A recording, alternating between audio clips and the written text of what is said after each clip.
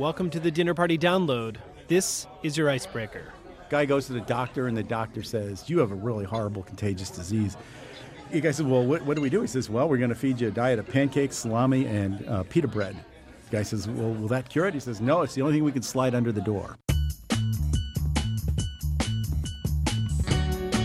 I'm Rico Galliano. I'm Brendan Francis Noonan, and from APM American Public Media, this is the Dinner Party Download, the culture show that gives you an edge in your weekend conversations. You just got a joke from Pulitzer-winning humorist Dave Barry. That'll help break the ice. In a few minutes, reggae legend Jimmy Cliff suggests an eclectic party playlist.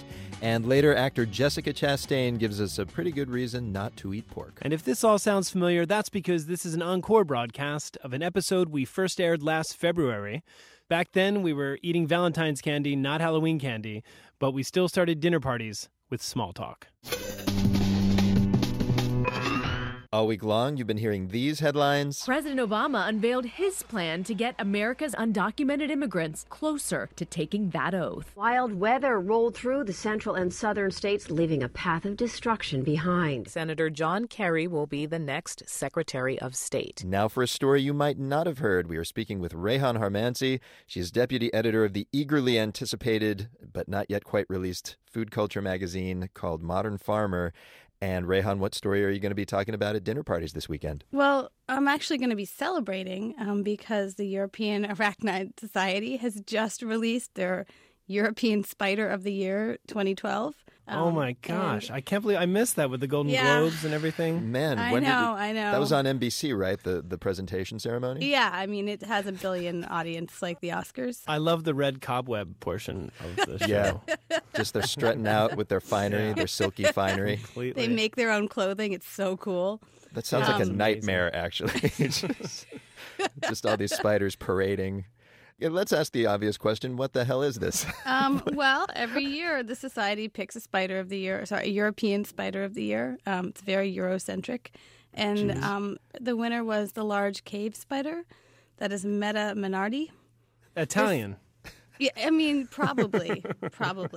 I mean, it's a really good-looking spider. It's very Do they have large. a calendar that comes with this every year? They don't have a calendar per se, but they do also award a cave animal of the year. Okay. So this is kind of like a joint crowning because it also won cave animal of the year. Wow. So it's a sweep. Yeah. Yeah, it's a double crown. Big deal. This will be the only award Daniel Day-Lewis does not win this year. Yeah. Rehan, spiders freak me out, so thanks but no thanks for that small talk. Thank you. Bye-bye. And now time for cocktails. Once again, we tell you something that happened this week in history, then give you a fitting drink to serve along with it. It's like history is a water fountain that shoots out booze. That would be weird to have at your workplace. But fun. First, the history part. This week back in 1905, a South African miner unearthed a royal treasure. Your dinner party guest probably won't know what it was. Michelle Philippi tells the tale. You know when you find a lucky penny? Multiply that by 40 billion, and you've got Frederick Wells. Frederick was a manager at Premier Diamond Mine in South Africa, so he was pretty used to seeing sparkly things. But on January 25th, 1905, he spotted something glinting in the mine wall that attracted even his attention. A chunk of shimmering rock weighing almost 1.5 pounds. He figured it was a piece of glass or something. It turned out to be something. The largest raw gem-quality diamond in history, over 3,000 carats. By way of comparison, the next largest ever found was a puny few hundred carats. The mine's owner, Sir Thomas Cullinan, modestly named the diamond after himself and sold it to the South African government, which then gave it to England's King Edward VII as a very nice birthday present. They shipped it to him on a boat, guarded by armed detectives, or at least that's what they let the world think. Actually, that diamond was fake. They sent the real one by registered mail. England hired Amsterdam's best diamond cutter to cleave the Cullinan stone into smaller gems. After studying it for days, he made a special blade for the job, hammered it into the stone, and the tool broke. So he took a deep breath, tried again with a second blade, and the diamond split perfectly. At which point, the Dutchman fainted. The biggest gem cut from the Cullinan diamond ended up in the Scepter with the Cross, one of Britain's crown jewels. Altogether, the Cullinan stones are worth an estimated $400 million.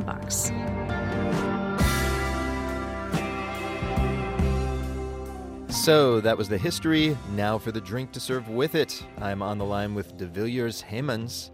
He is a food and beverage manager with the Library Bar in Johannesburg, South Africa, in the same region as the premier diamond mine, which is now called the Cullinan Diamond Mine.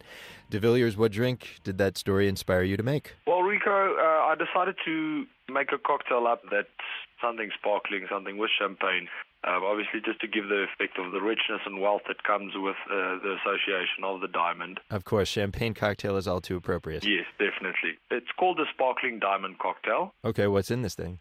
It starts with a base of vanilla liqueur, preferably Galliano vanilla is one of the liqueurs that I prefer to use. All right, well, my last name being Galliano, I totally approve. Oh, well, definitely. I agree with you there.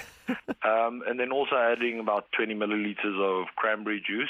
All right. And then freshly squeezed lime as well, about 2 teaspoons. Oh, very tart. And then sugar syrup. All right. And then also adding about 80 milliliters of champagne, obviously French, either Louis Fruit Cristal or Dom Perignon Blanc. Does it have to be French? Why is it obviously French? South Africa does have a wine country, a pretty famous one. Do you guys produce champagne? We do have our own sparkling wines as well that we do in South Africa. For this drink, if you're gonna put it together with a Cullinan diamond, I would take the most expensive product that you can find to put it together. All right. For this, we're using the French champagne, and then what?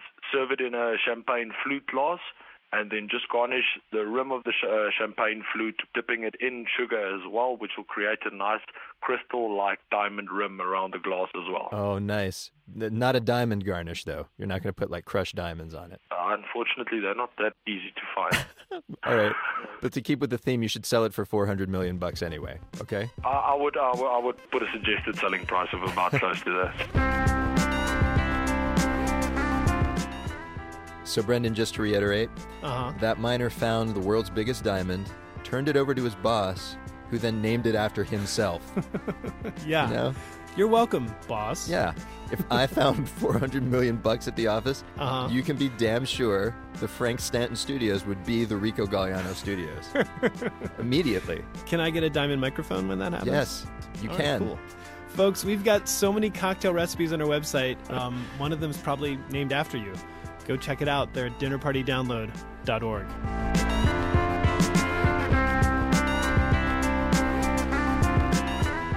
So we've had a drink, but this dinner party can't really get started without some music to play. For that, we turn to Jimmy Cliff. He's been singing reggae hits for 40 years, including the title track of the classic movie The Harder They Come, in which he also starred. Yeah. This weekend, 110 million people or so will hear his voice in a Volkswagen Super Bowl ad covering the Partridge Family theme song, Come On, Get Happy. Of course. This week he made us happy by giving us this playlist of dinner party tunes. Hi, blessed love. This is Jimmy Cliff. In case you don't know who that is, as I always say, the harder they come, the harder they fall. Good to be with you all.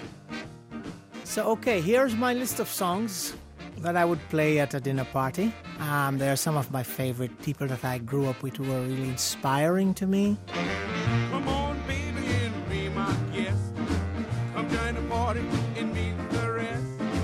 My first song is the Fats Domino, Be My Guest. And I love this song because the first time I performed to an audience bigger than what I would perform to in school was I performed the Fats Domino song, a cappella. And that song was Be My Guest. My, oh my, gee, you're so fine. Don't let me down. I heard Fats Domino on the radio in Jamaica when I was a little kid. At nights, we could pick up radio in New Orleans, and that's how I heard Fats Domino on the radio there. I love the sound. The beat was just like popping right through the radio.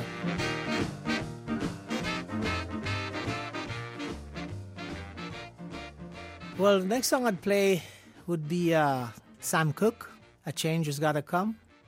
As a child, they used to put on Sam Cooke's song on the jukebox and say, sing along with it.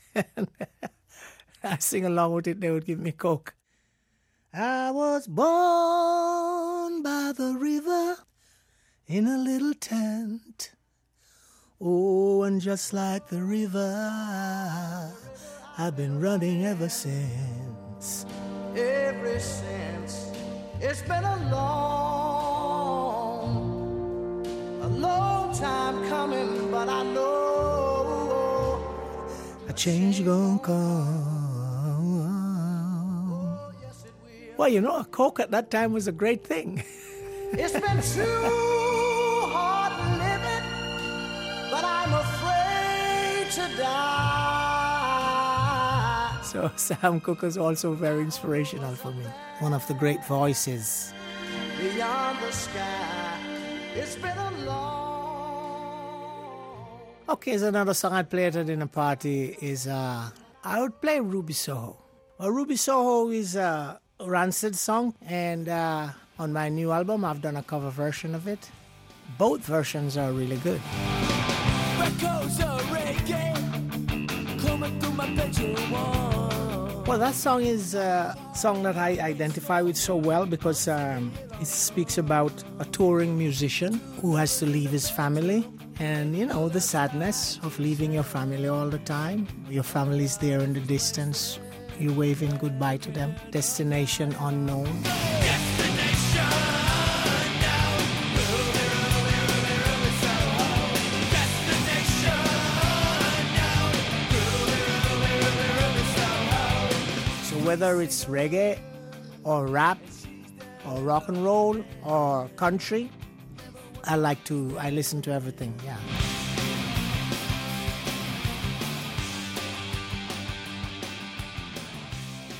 At a dinner party, I'd play reggae music. Reggae music is a song from my new album. Reggae music gonna make me feel good. Reggae music gonna make me feel all right. That's a great one for the party.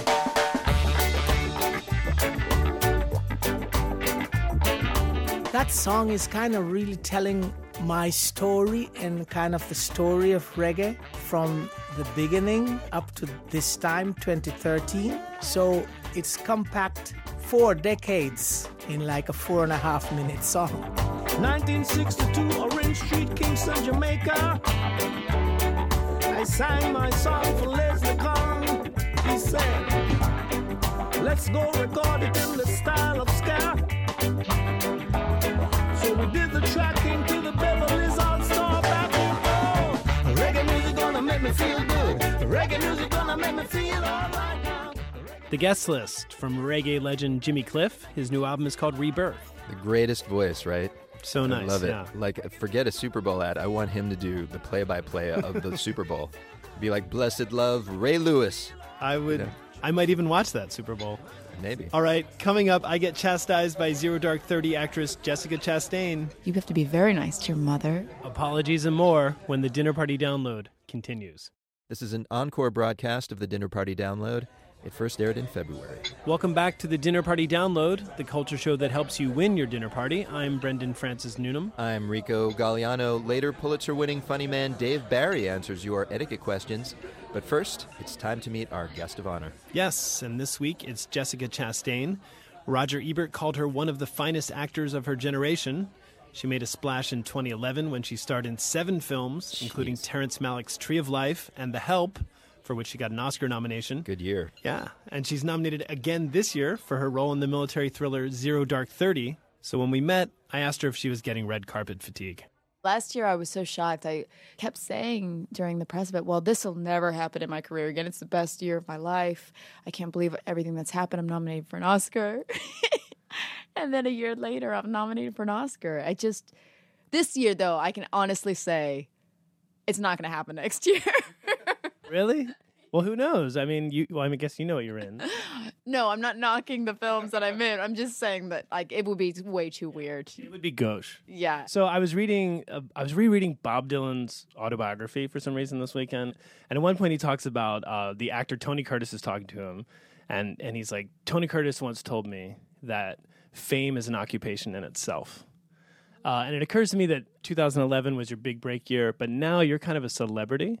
And do you see it as a different occupation? Or? You know, I keep going back and forth of being in denial of it. I don't really see myself as a celebrity, and I know that I am because I know that I'm in magazines, I'm on the cover of magazines. And You're on this show talking to me. Yes, I'm talking to you. But part of me wonders because I don't really share a lot about my personal life, and I wonder if because of that it makes me not really a movie star. Does that make sense? Well, last week you ruled the box office with your two movies, Zero Dark 30 and the horror movie Mama. You left Arnold Schwarzenegger in the dust. That's kind of celebrity power level. Well, oh gosh. I did Mama because it was right after Tree of Life came out, and I noticed immediately I was getting typecast as the perfect mother because of that movie. I totally wanted you to be my mom when I saw it. I tell you, when I have kids and they start, saying talking back to me, I'm going to say, "You sit down and you watch the Tree of Life, and then you tell me what a bad mother I am." For those who don't know, you play a wonderful mother in Terrence Malick's movie Tree of Life. Also, I should say, Mom, I didn't mean that. No, yes, you have to be very nice to your mother. I will. I am. So let's talk about Zero Dark 30. It's a movie about the killing of Osama bin Laden. You play Maya, a CIA agent who tracks down Osama. When you're given a script based on recent events that's fresh in the minds of so many people, is that restrictive or inspiring? No, it's very inspiring. I had 3 months before shooting to learn everything as much as I could about this woman. But she is an undercover agent in the CIA, so I couldn't meet her. You've never met her? She hasn't secretly texted you or something? No, man. Nope. She's doing her job. And the kind of amazing thing I'm really, really pleased with is there's been some articles, like the Washington Post had an article where the journalist talked to colleagues of hers, and it really matches up to what we've played. I mean, the more research this gentleman from the Washington Post found in her, he found that she was not popular. She is not popular in the CIA. She was actually passed over for promotion because she's doesn't make a lot of friends. And if someone's wrong, she will tell them. And so when I read it, it was after our movie came out, I thought, that's what we were playing. It's kind of incredible. I hope, of course, I don't want her to be discovered because I think she's a genius at her job and I feel safer knowing she's out there. But if, by chance, in the future, she ever quits the CIA, I hope she writes a book someday, and I'd love to read it and meet her. You won a Golden Globe for your performance, and during your acceptance speech, you thanked the movie's writer, Mark Bowl, for writing a, quote, strong, capable woman who stands on her own. Are you hopeful that the success of this movie will inspire other writers to kind of write the same character? Listen, I've been given a lot of great female characters. What shocked me so much about Zero Dark 30 is this is a woman who's defined by her work and not her love interest. And that, to me, is a very strange thing to see in cinema. It doesn't mean I always want to play those characters. No, sure. Yeah, I want to play all kinds of women. But I realized that it's something I'm not used to seeing. But I think it's such a great representation of this generation of women. When we first screened the film, my very first day of press, and I haven't heard it since, a lot of the journalists were asking me why I didn't have a love interest. Really? Yeah, and I was so shocked by the question because, yeah, sure, it would have been fun, like Maya hooks up with a Navy SEAL or, but it wasn't the story that Mark and Catherine had found with Maya. The whole idea is this character becomes a nothing. That's the point of her. To be a woman in the CIA, she's been trained to be unemotional and analytically precise. So she has to show up, be in these difficult circumstances, hide her emotions. And if they had added a fake love interest, it would have gotten rid of the idea that this woman needed to have a fanatical behavior to catch a fanatic. Well, it's time for me to ask our two standard questions. And the first one is, what question are you tired of being asked in interviews? Okay, this is going to be a bit silly, but the question I get asked over and over again is, what's it like kissing Brad Pitt? Wait, so you in Tree of Life, where you played his wife and you kissed Brad Pitt? Yeah, and it wasn't even like that deep of a kiss. It was just like a normal husband and wife kiss at the end of the movie. And for the longest time, I would be having interviews talking about the idea of nature versus grace and this beautiful film that Terrence Malick made. And everyone would ask me about kissing Brad Pitt. And I just thought, wow, okay, I understand where your mind is. So our second question is, tell us something we don't know. It can be a fact about you, or it can be kind of an interesting fact about the world. This is really hard, actually. I don't know if this is true, but they told me that a pig is as smart as a 2-year-old. Really? Pigs are the smartest animals. That's why people should have them as pets, because they're smarter than dogs, and a pig is as smart as a 2-year-old kid. I was also told that they sunburn. 2-year-olds? No, well, yes, and pigs. And 2-year-olds also like to wallow in mud. Yes, they do.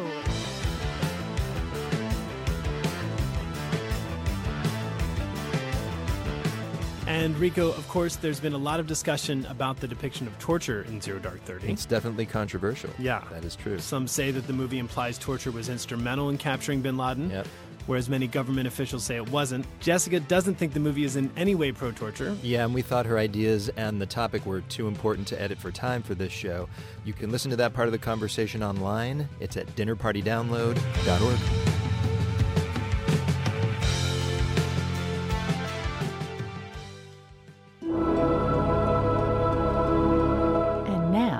Time to eavesdrop. Canadian writer Juji Gartner is known for her dark comic skewerings of modern life. Her story collection, Better Living Through Plastic Explosives, was shortlisted for Canada's highest fiction prize. Today we overhear her read an artful passage. Hi, my name is Juji Gartner. I'm going to read a bit from a story called Floating Like a Goat, or What We Talk About When We Talk About Art. It's a story in the form of a letter from a mother of a grade 1 girl to her teacher, telling her that she isn't too fond of the way the teacher is teaching art. Dear Miss Subaranium, it may strike you as ridiculous, as it did my husband, that I could lose several nights' sleep over the fact that Georgia is not yet meeting expectations in art. It's only art, my husband told me. She's only in grade 1. But lose sleep I did, and in fact I am now in such a deeply caffeinated fugue state that I fear my letter to you will come across as intemperate. That is not my intent.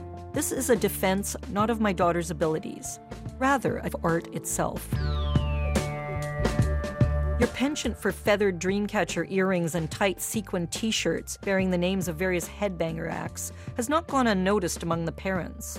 My husband, in particular, seems more inclined to pick up our daughter this year.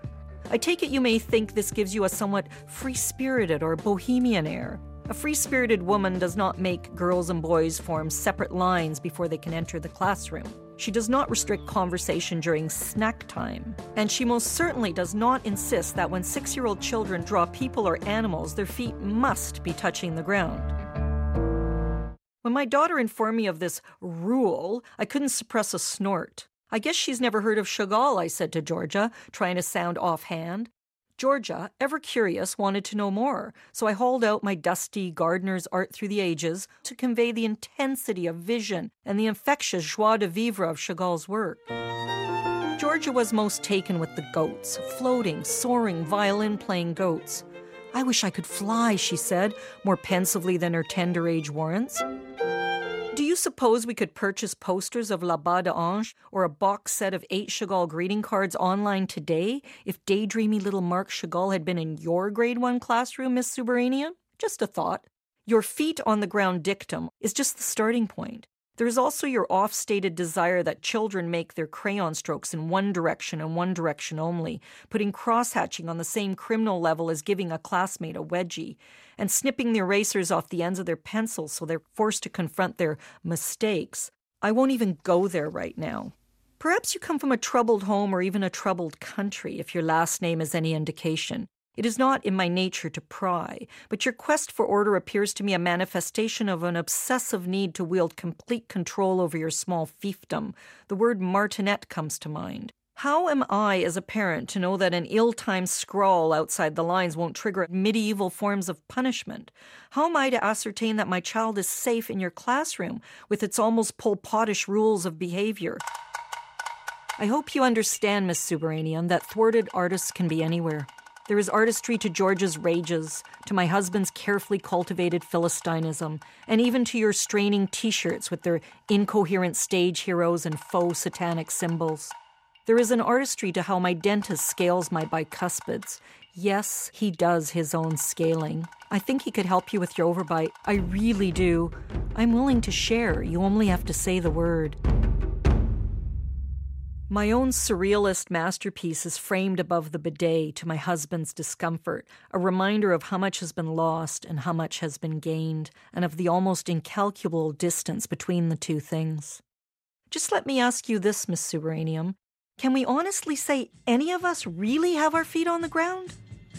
Most sincerely, Anne, George's mother.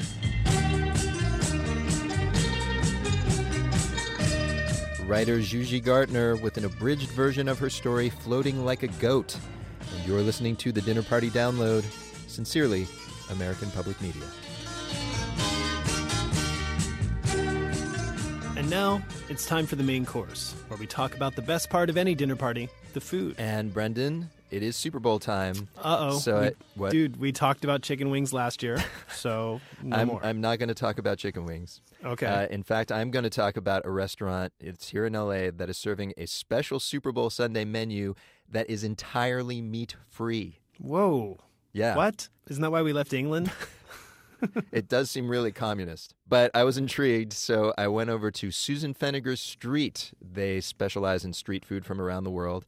And the first thing I asked chef and co-owner Sasha Alger was, meatless Super Bowl food, why did you come up with this oxymoron? Well, I think we are focused on doing a lot of veggie and vegan foods here at the restaurant. We're not exclusively vegetarian, but we do have a strong veggie following. And when you go out there, there's so little available to vegetarians and vegans, even more so. And so we were just trying to think of, it's Sunday, it's Super Bowl. I'm not a football fan, but tons of people are. Perish the thought. You're cooking a Super Bowl meal and you're not a football fan? I come from football family stock, so I appreciate the Super Bowl, but I myself will be cocktailing instead. But it's so hard to find just those common foods that you want grub food to eat on a day like Super Bowl, and we wanted to offer that. All right, well, the first thing that I saw on this that interests me is that you have a 3-bean chili dog. I have never had a veggie hot dog that stood up to a real one. What is your claim to being able to pull it off? Trial and error. That's our claim. I don't know. I think, one of the things we've been playing with is seitan, which is a Vital Wheat gluten product. And what comes from non-vegans making vegan food is we screw it up all the time. And in those screw-ups, we happen to make different flavors and different textures that come about. And this was one of those things. So it is seitan-based. It actually came about from us testing something for a Chinese dish, and it ended up being the base for this hot dog. So I'm hearing you talking about seitan, we're talking about beans. To me, my theory is the reason why people eat so badly at the Super Bowl is that it is our way of punishing ourselves in the ways the players are getting punished on the field, so that at the end of the day, we're kind of like rolling out of the Super Bowl party all in pain and slightly sick. This is not going to happen with these. Can you really say that this is Super Bowl food if it doesn't hurt me? There's a common misconception that because it's vegan, it's healthy for you. And I would say that these dishes, even though they are meat-free, are definitely nowhere near healthy. I don't think a 7-layer dip, whether it's vegetarian or not, is going to be anything but junk food. It is not Weight Watchers. Right. All right. Let us try one of these dishes. This will be the spicy black bean veggie burger. You want to try that out? Yeah, we're going to make you a veggie burger right now. All right, we're in the kitchen, and I'm standing next to the wood-fired stove. Is anything on the menu done in the wood-fired stove? That seems kind of Super Bowl-y, like fire. I don't actually think so. All right, well, it's all fried and grilled. Well, that's good. Maybe I'll take one of the fried and grilled things and throw it into the fire for a second just to make it more macho. Pushing me towards the unhealthy, Sorry. All right, so you're taking... This is Earth Balance. Earth Balance is a vegan butter. So I'm spreading the bread with that, so we're going to get a nice golden crust on the outside of the bread. Oh, man, so this is going to be a burger on grilled bread, kind of. Yeah, it's on griddled sourdough bread. And the patty, which has been pre-prepared, that's I'm assuming that's all like homemade. What's in there? Lots of whole black beans, corn, peppers. The base is a brown rice and farro base, and tons of spices. And this is an award-winning veggie burger. I don't know award-winning. It just kicks. I think we pay attention to the texture and the flavor a lot. All the ingredients are spread throughout the bun. You know, they're not one of those places where you get the burger and there's like a little tiny dollop of sauce in the middle and like nothing else has flavor. So it's really saucy, it's messy, it's everything you want a burger to be. Why is it that we like goopy, messy things for Super Bowl watching? It's like you're going to be gazing up at a television instead of down at your plate. And yet we want the stuff that's going to fall all over if we're not careful. I don't know. I want goopy, gloppy, messy food all the time, not just for Super Bowl. So tough. So tough. So we cook our patties in a cast iron pan. That gives it this nice outside crunch and sear. So it gets really, really crispy on the outside and soft on the inside. I can see it. It actually is looking surprisingly burgery. And a moment ago, it looked very vegetal. Mm-hmm. And you were putting a sauce on there. Is that a vegan sauce? This is a vegan mayonnaise, and we season it just with a little lime, salt, and pepper. Then we use smashed avocado and that Singapore hot sauce. So it's definitely juicy, definitely messy. All right. So here we are. We've got this burger. Already my fingers are covered with goop. Here we go. Wow. It is truly delicious. It has a sort of Mexican feel to it. It's got a ton of cumin in it. It's a mishmash of Asian and Latin. Actually, it has no place anywhere, but we love those flavor combinations. And then if you eat it in front of the Super Bowl, it becomes instantly American. Right.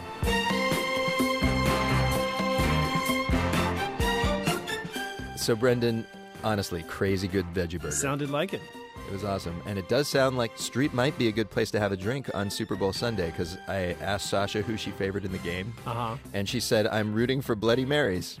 Oh, yeah. I love that. They're the New lady. York team, right? Yeah. Their mascot's a hangover. It is. It's ugly. Folks, we're going to take a break. Coming up, advice from humorist Dave Barry and punk rock history from Joy Division's Peter Hook when the Dinner Party Download continues.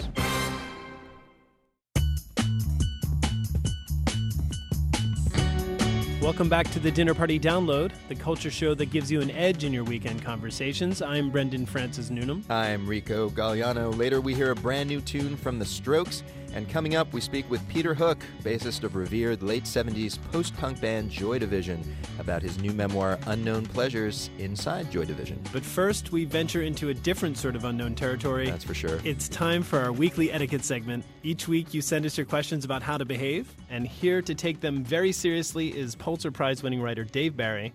In addition to a few thousand syndicated humor articles, he's written a lot of popular books, many set in and around his, well, I was going to say native Miami, but you're a native of New York. Right. I grew up in New York, but I moved to Miami in 1986 from the United States. Yeah. And have been there ever since. Do you get a second passport? That's You nice. need nothing. No, we don't need no papers in Miami. As soon as you get there, they give you a driver's license, no matter who you are, no matter what age you are, no matter what species you are. 4-year-old recurring drunk driver, here you go.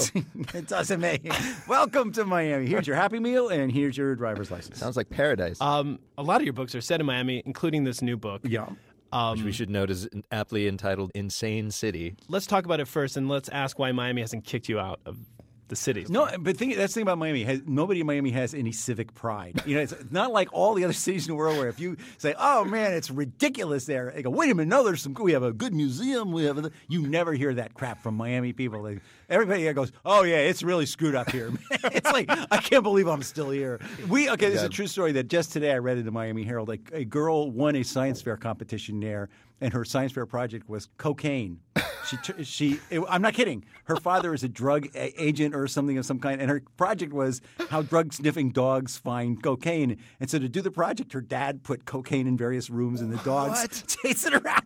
But the explanation they give, it's like, well, there's no rule against it in the science fair thing, and we checked with the dad, and he said, no, the 10-year-old girl never touched the cocaine. Was her dad Tony Montano from Scarface? Yes, I know, yeah.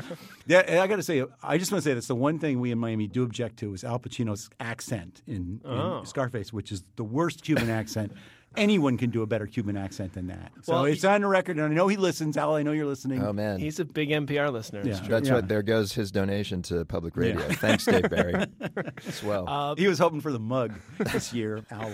He would throw it against the wall every year. That's why he keeps re-upping. So clearly your book is not going to rise to the level of the actual reality of Miami. No. As Carl Hyacin, Florida novelist Carl Hyacin says, that nothing you ever can possibly make up about South Florida will not be exceeded the next day in the Miami Herald by some actual event. Well, we're glad that you keep trying. And clearly you're, therefore, the guy to answer our listeners' etiquette questions, right? Obviously, I was born to do it. All right. So let's get to it. Our first question is from Michaela in Seattle. And Michaela writes, what is the etiquette behind being talked to by that, quote, crazy person on the bus? Particularly if that person is sitting right next to you and proceeds to tell you their life story and how many cookies they've eaten that day. Is it rude to just get up and move to another seat? Please note, I am not the crazy person. Well, I guess the first question you always ask yourself is this Charlie Sheen? And if it is, then I think you should pay attention. You owe him that. You owe him that, But if it's not, it's a good question. And I've had this happen to me. And I think probably the best thing to do is become like an Amway or Herbalife distributor. Out crazy them. Or just say, That'll show 'em. It is so great to be talking to you because I have an opportunity.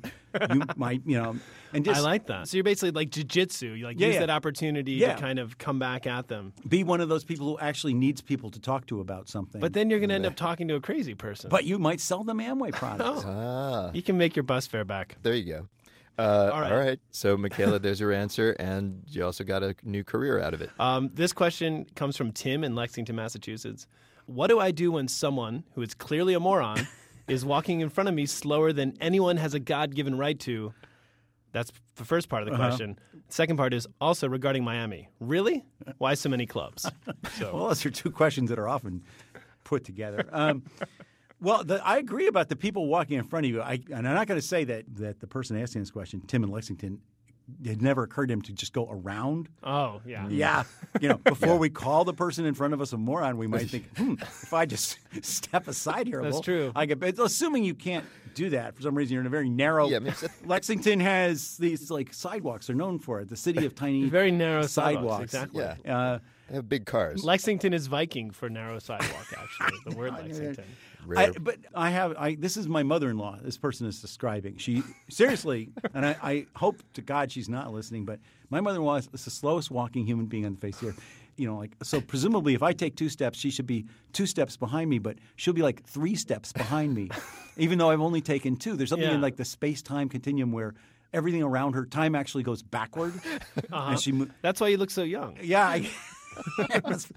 And so the answer is, Tim in Lexington, I don't know. Really don't know what you could do. But I agree with you. It's very annoying when people walk really, really slow. We want to say, why are you even pretending to walk? Why don't you just admit you're standing? You're basically standing still, or kind of going sideways like a is it what, a weeble? But wait, do people walk in Miami, or is it like L.A. where nobody walks? Yeah, you'd be crazy to walk. Okay. I mean, if you walked, the snakes could get you, the pythons. So let's move to the Miami part of the question then. Oh, why so many clubs? Yeah. I know that he's right. There are a ridiculous number of clubs. And I do know I once did a story for the Miami Herald about the club scene in Miami. And it was brutal work because I went with our club reporter. We had an actual club reporter at the time whose job was to cover the club scene. Her name was Tara Solomon, called the Queen of the Night. All right. Parents must be proud of that. I said, Tara, I called her up and said, Tara, I want to do a story in the club scene. She'd go, okay, you have to meet me at whatever it was at 1. And it was like, turned out that was 1 a.m. That's when she started.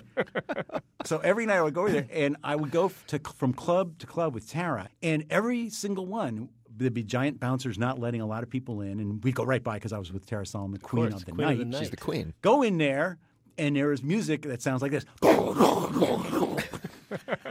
And, it's lights flashing in dark, and you could pay like $38 for a vodka, and sit there for like 20 minutes with these weird club characters, unable to say or hear anything. And then Tara would go, okay, it's time to go. We're going to go to another club. So we'd walk outside, go through past another line. This is why there's so many clubs, because you need time in between each one to regain your hearing. Or here's the other possibility. It's all just one club. And they just sort of take you around a different entrance. Yeah. It's the same by It's like you're kidnapped. It's like the Truman Show of clubs. Yeah. Wow. Nice. I thought Tim was referring to like ornithology club, the rock stamp and gem club. collectors. I thought Miami had a lot of clubs because there's a lot of old people retire there. And... Sure. No, that's actually Miami doesn't have old people. They drive into buildings. I've never lived. Seriously, you have never seen a town where 83-year-olds drive into buildings more often than not. They always live because they're only going 1 mile an hour in their gigantic Oldsmobile. Right? They don't really get killed. It's your mother-in-law driving. But they end up like in the salad bar. I mean, they go way into the club. And I would say, well, he thought his foot was on the brake when in fact it was on. Like I would say, okay, but how long does it take you to figure that out? You're only going 1 mile an hour. Can't you say, wait a minute, I'm entering the building now. Maybe they should remove the accelerators from their cars. They don't use them anyway, really. All right. You know, I am really almost one of those people, so I should not be making fun of them. But all right, so Tim, that answers your question. Yeah, I think we got Tim squared away. Yeah, he's good. Nice. Tim, wider sidewalks is the answer for you. Move to a city that's got some width to its sidewalks. Dave Barry, thank you so much for telling our audience how to behave. I think we did. We helped a lot of people. Dave Barry, his new book is called Insane City. It is set in where else? Miami. If you want your etiquette question sort of answered, send it to us via our website, dinnerpartydownload.org.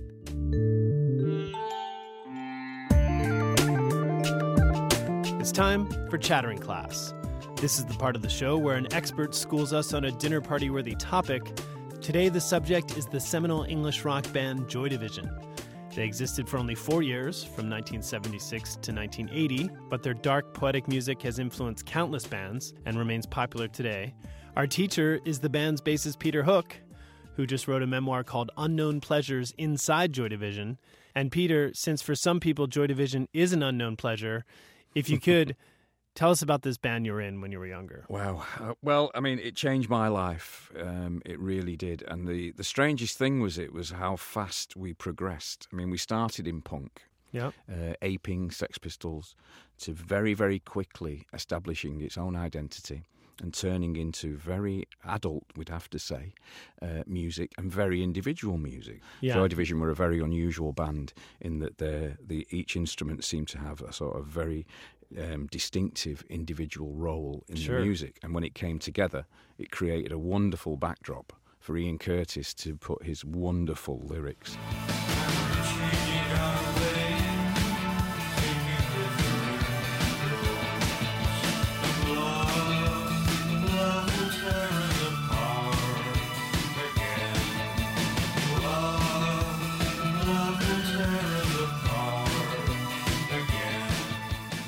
So one of the things I found remarkable about your book was how much fun you guys were having. Fun isn't a word people usually associate with Joy Division. The music was dark and intense. Ian Curtis, your frontman, is usually portrayed as a tortured soul. And yet, in this book, there's a lot of joy. Tell me about that. I think the interesting thing and one of the spurs to do the book was that I always felt that there were two sides to Joy Division, and yet there's only one side, which is the dark, gloomy, industrial, very serious side that ever gets quoted, and the sort of deification of Ian, who was a lovely guy. The lead singer, really Ian Curtis. was, a great guy, very, very good at his job. So in addition to balancing out the gloomy perception of Joy Division, your book also spends a lot of time on the nuts and bolts of being in a band. You guys came from a working-class neighborhood, and what I found interesting was you guys actually worked. You held down day jobs for almost the entire existence of Joy Division. It was actually quite accepted in those days that a music career was not something you did for security. It was felt to be very decadent, very frivolous, with no gravity at all. There was opportunity there, but it was always looked on to be somehow kind of dark and seedy if you were in a group. Well, there's that great scene in the book where the police, you should tell the story, where you drove the van for the band. It was your van. The clubs were always in the red light district. What happened was that at the time there was a mass murderer called the Yorkshire Ripper. And in old-fashioned policing, they were collecting license plate numbers of people that visited these districts. Yeah. And my van, because I was driving the van for Joy Division, came up in about 10 districts, along with Stephen Morris's car. Your drummer, yeah. Yeah. And so we both got questioned about being the Yorkshire Ripper. And I swear, when the guy knocked on my door, he must have thought, I've got him. And I said, no, you don't understand. I'm in a group. Yeah. All the clubs are in those districts, the red light districts Yeah. of each city. Yeah. He was absolutely devastated. So let's talk about Ian Curtis. He was the lyricist and lead singer for the band, a tragic hero to many due to his public struggle with epilepsy and his early death that prevented him from enjoying the success of the band. Tell us what he was like from your perspective. He was a very, very generous man. I remember meeting him at the third Sex Pistols gig in Manchester, and I was talking to him, and I thought, this is a really nice guy, very mild-mannered, very sweet. And then he turned round, and on the back of his coat he had hate in orange fluorescent letters. And now if somebody had said to you while you were talking to him, what's this guy got on the back? Has he got 3 kittens? Yeah. Has he got a picture of his gran? Yeah. Or something like that? You would not have imagined ever in the world that he had hate. So the Joy Division story ends when Ian hangs himself on the eve of what would have been your first U.S. tour.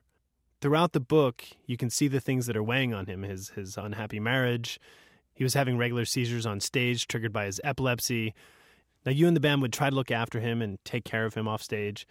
But you also say that you guys were too young and distracted to really take care of him properly. The strangest thing about his whole character was that he was very much, I suppose what you'd say would be a people pleaser. He didn't want you to be upset by anything that he'd done. He was very, very nice and very, very accommodating.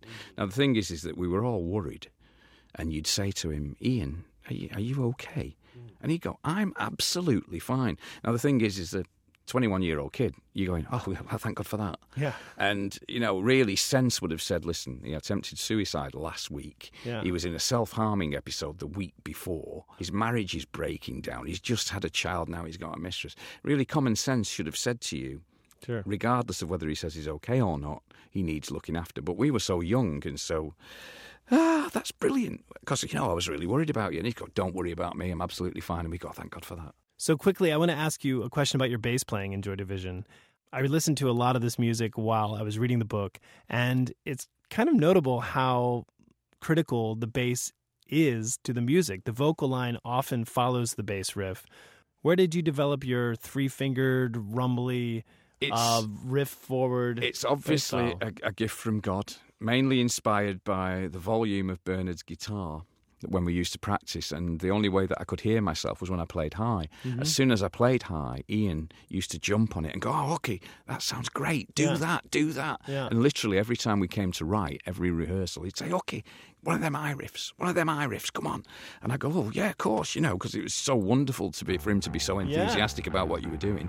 And he'd turn to Steve and go, Steve, jungle drums. Bernard, give us a lead line. I can see it like a crazy punk conductor. And there you had Joy Division.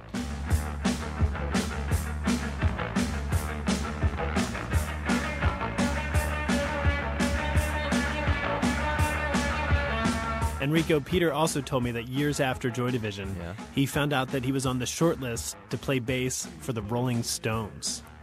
What? I know, right? But he said, no, this is true. But he said that even if he had been asked, he wouldn't do it because he just doesn't know how to play traditional bass. I don't know. I could see him riffing on Paint It Black. That song in particular, I think. That makes sense.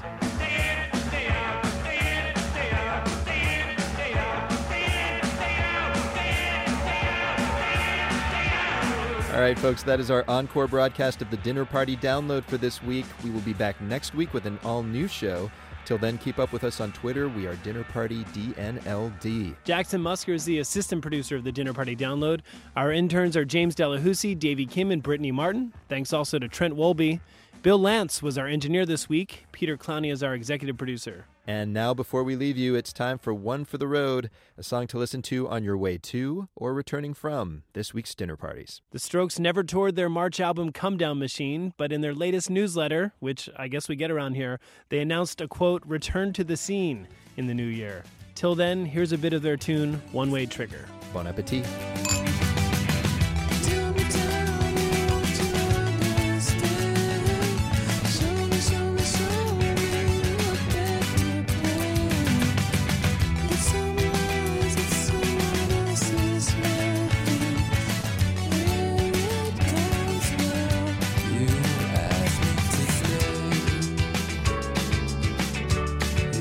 Ask